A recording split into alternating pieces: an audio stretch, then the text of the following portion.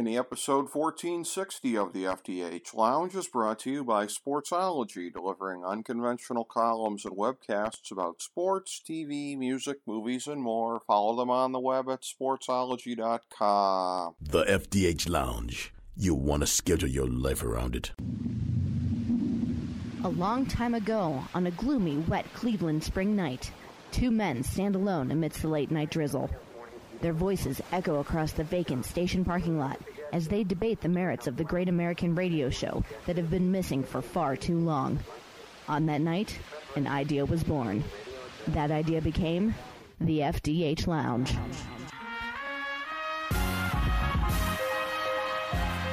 Welcome to the FDH Lounge. You've mentioned that before. The one thing I will say is I'm always sort of leery in trying to get a read on this kind of stuff because long time, FDH Lounge dignitary on the show, Kyle Ross, somebody who has worked extensively in the handicapping biz, had always talked to me about the difference between smart money and public money.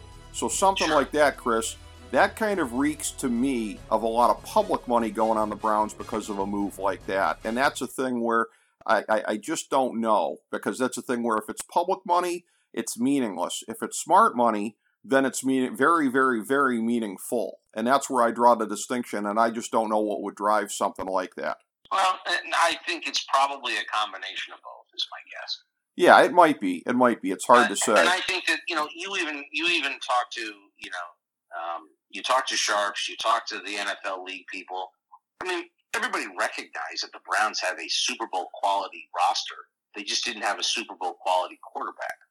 And so you've now fixed the one hole that it had. So I think that both sharps and the public can recognize that, well, okay, this was a really great roster, that despite the failings at the quarterback position and all the issues they had last year, they still won 8 games with the 28th best passing attack. It doesn't take much to realize that, you put in a guy like Watson, whose worst year in terms of passing as a quarterback in his career was better than Baker's best year. How that changes the Browns' talent and the ability to use that talent.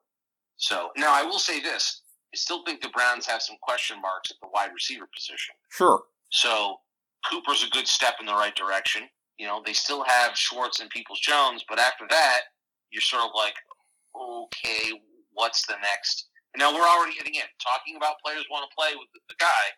Fuller's talking about wanting to come here. Jarvis there's talk that he might want to come back. They were in on Robert Woods. He chose to go to the Titans because apparently he wanted to play in Nashville. So it's, they've got to shore that up, obviously, between the draft and maybe one or two other free agents. But, I think that this team is Super Bowl caliber, and when you look at the North, they're probably the favorites in the North again, is my guess. Robert Woods, who knew that the guy had a Hank Williams Jr. fetish, huh? You learn something new every day. But I know. Yeah, maybe he loves Tootsies. I don't know. Maybe. But as far as it goes with Will Fuller, I will say, I mean, that's a guy I've talked about repeatedly on the show here. I know FDH Lounge dignitary John Adams always pops for my reference to that line about the country of Brazil over a period of time. To me, Will Fuller is the wide receiver of the future, and he always will be. I mean, when's the last time that guy stayed healthy for an entire season? No, I'm with you on it. I'm not enamored with that, but I mean... they need a deep threat, though. They definitely need a deep threat, and Amari Cooper's not necessarily the guy in that regard. I mean, he can go deep, but he's not going to be...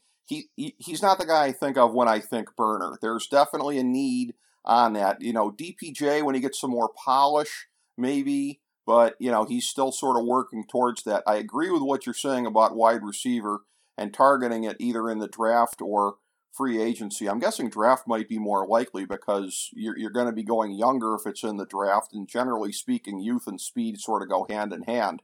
I agree with you there. I could see a guy like Pickens being there in the second round to grab him. Yes, and that's possible. And that's the kind of fit they're looking for. Yes. And so I wouldn't be surprised if there's one more free agent, and then a guy like Pickens is drafted, and then they've sort of shored that up. Yes.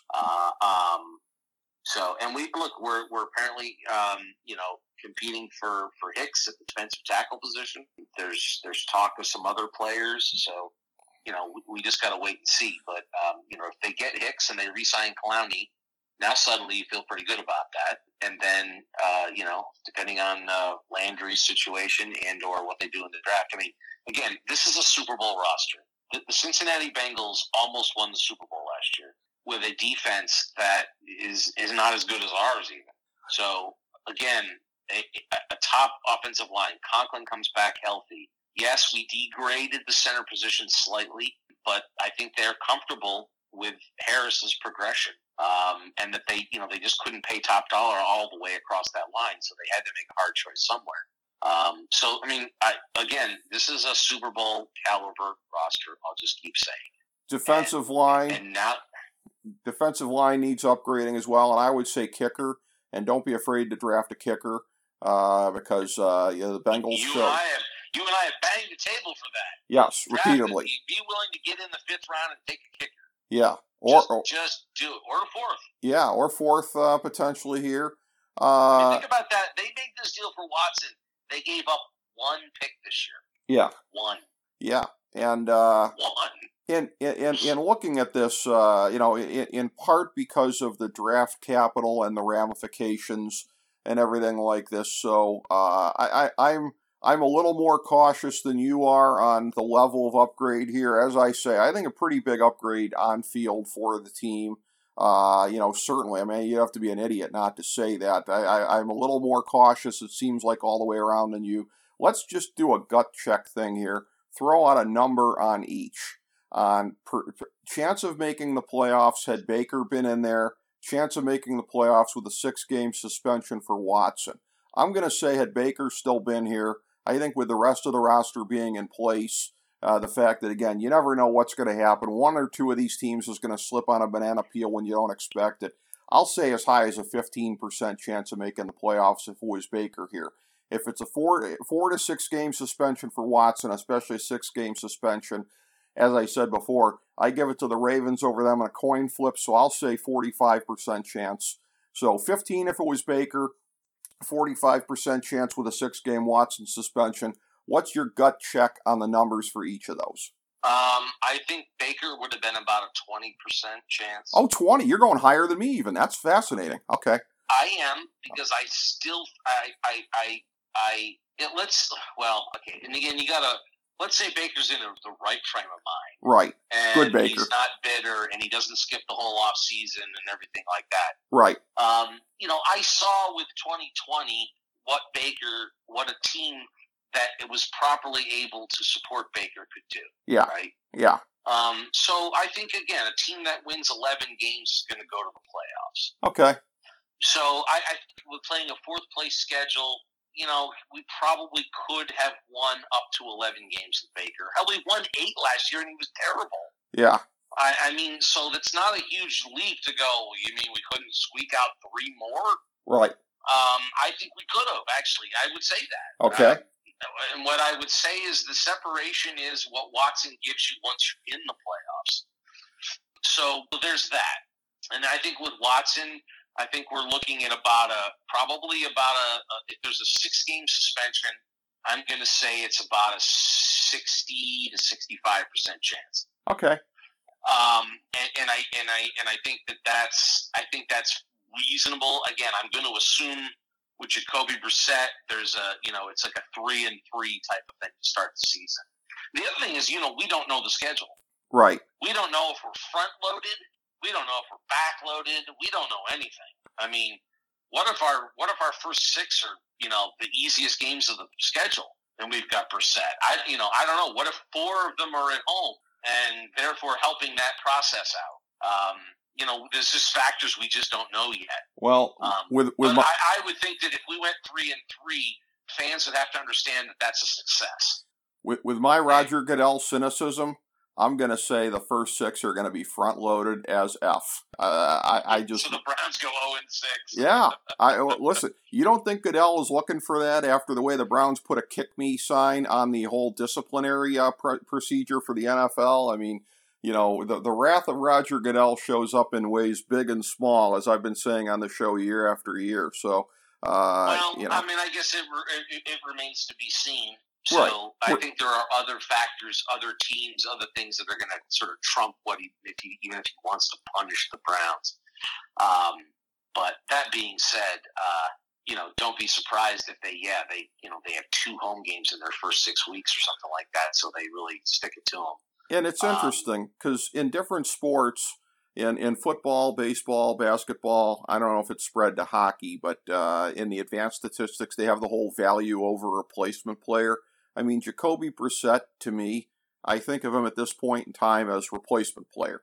I mean, he's a guy they signed off the street, quite frankly. So, as far as what he can do with this roster and whatever, I don't know if Case Keenum is a good point of comparison here, because when Case Keenum was in there, he wasn't really going to help you win, but he had a much higher floor. We've talked about this repeatedly on the show here. And so, again, the floor of Brissett, I mean, he's competent. And we'll have to see in the course of those 6 games what just the proficient level of competency gets you. Yeah, you just need him to right the ship for however long the suspension is. He's just got to, like I said, I think let's assume it's 6. Let's assume it's the first 6. I just need Brissett to go 3-3. Okay. And I think they're going to make the playoffs then. All right. As we start to bring this around full circle here, this is a thing where, and this is somewhat on field, somewhat off field, but we're staying away from the morality side of this, which I'd already decided before we didn't want to really get into besides our initial thoughts, not least of which because you can go on social media and get everyone's thoughts on this, and really nobody at this point has an original point of view on this, pro or con. Nobody does. Nobody does. I mean, everything I'm saying, everything you're saying is being said in real time there, and I'm very proud that this show has always tried to tackle things in a different kind of a way. So that's another reason we weren't going to get into that whole can of worms here tonight. But this whole thing here, if this turns into the Hindenburg in the long run here, if this is a bad to worst case scenario as far as what sticks to Watson, this is a situation where, I said this to somebody the other day, and this might sound like a knee-jerk kind of a thing, I do regard Andrew Berry at this point, short though his tenure has been, as a top 5 GM in this league. And I said to somebody the other day, the thing is, he may never work as a GM again after this. I honestly think if this thing turns into the worst case scenario, there's going to be such a stench all the way around. I think there's really necks being stuck out in a lot of different ways here. I know you're a big Andrew Berry guy. I know that it's probably just about impossible for you to fathom such a scenario.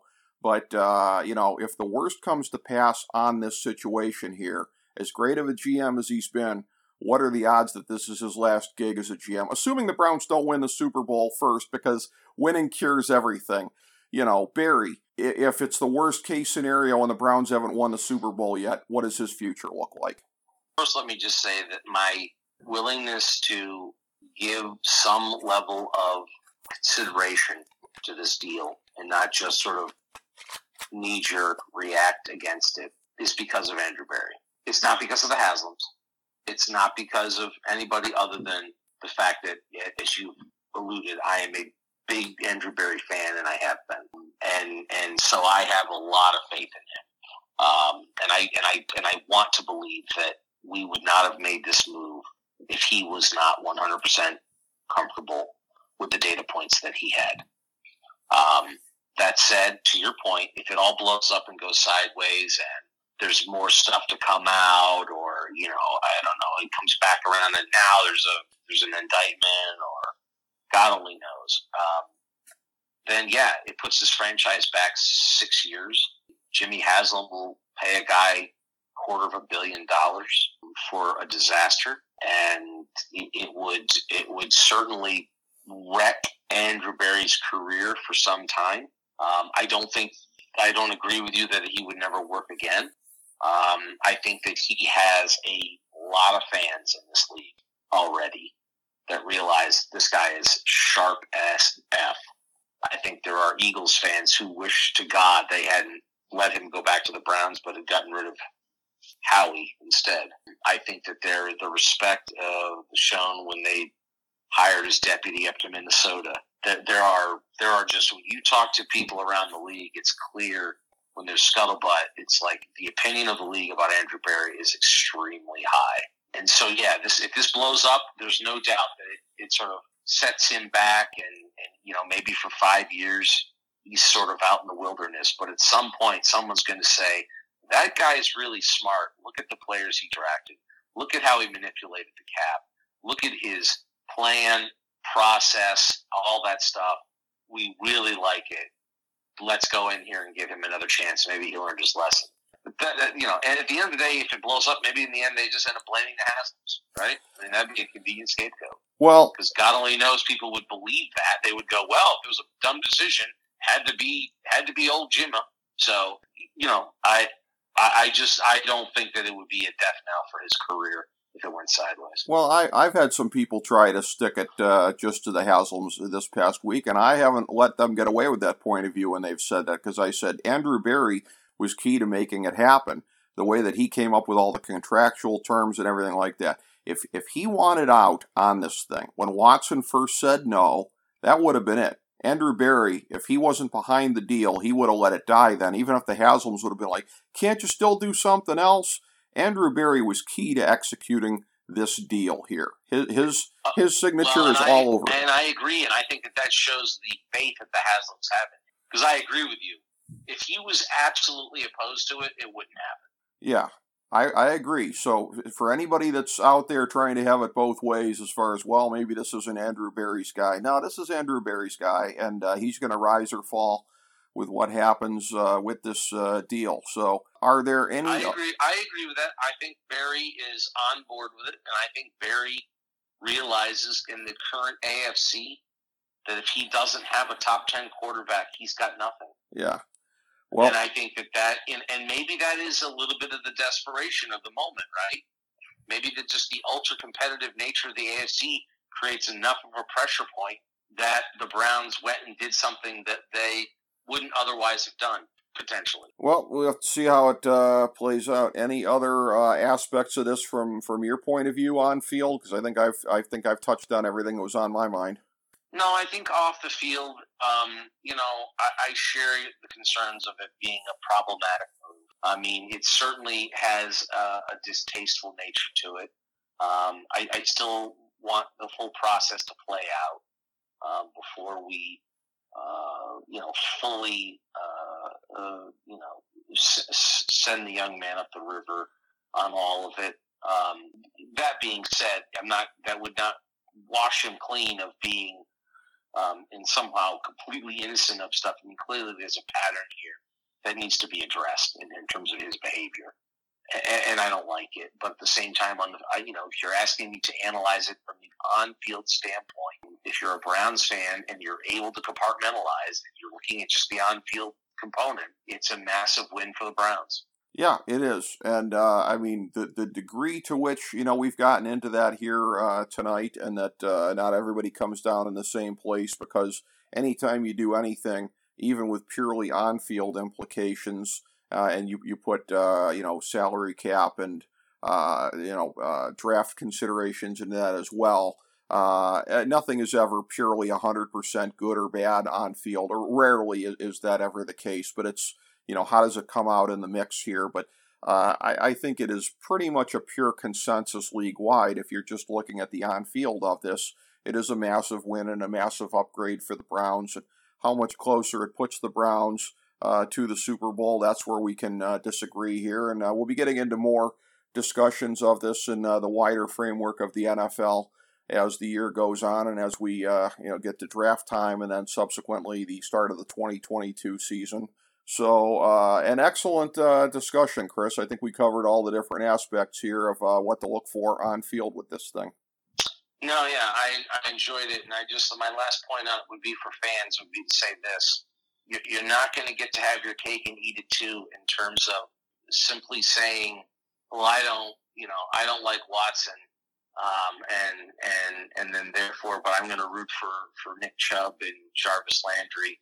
And especially the guys like Jarvis Landry. Let's say Jarvis Landry comes back. Jarvis Landry just told you what he thinks of the situation. So anyone that wants to use this is a morality play. When you have players that are willing and wanting to play alongside Deshaun Watson, it's not just ownership that you get to throw under the bus. If you feel from a moral standpoint that it was wrong, it's going to be your other favorite players as well. It's going to be the Jarvis Landrys and the Nick Chubbs and the John Johnsons who are celebrating it. So I just caution those who sort of want to kind of go both ways in it. Like, Juice is my guy, but I don't like Watson. You're not going to get it both ways because Juice is telling you what he thinks about it. And so is Nick Chubb. And so is any free agent who signed subsequently. So I just sort of caution some fans. You see it on Twitter trying to have it both ways. And it's like, yeah, you're not really going to be able to.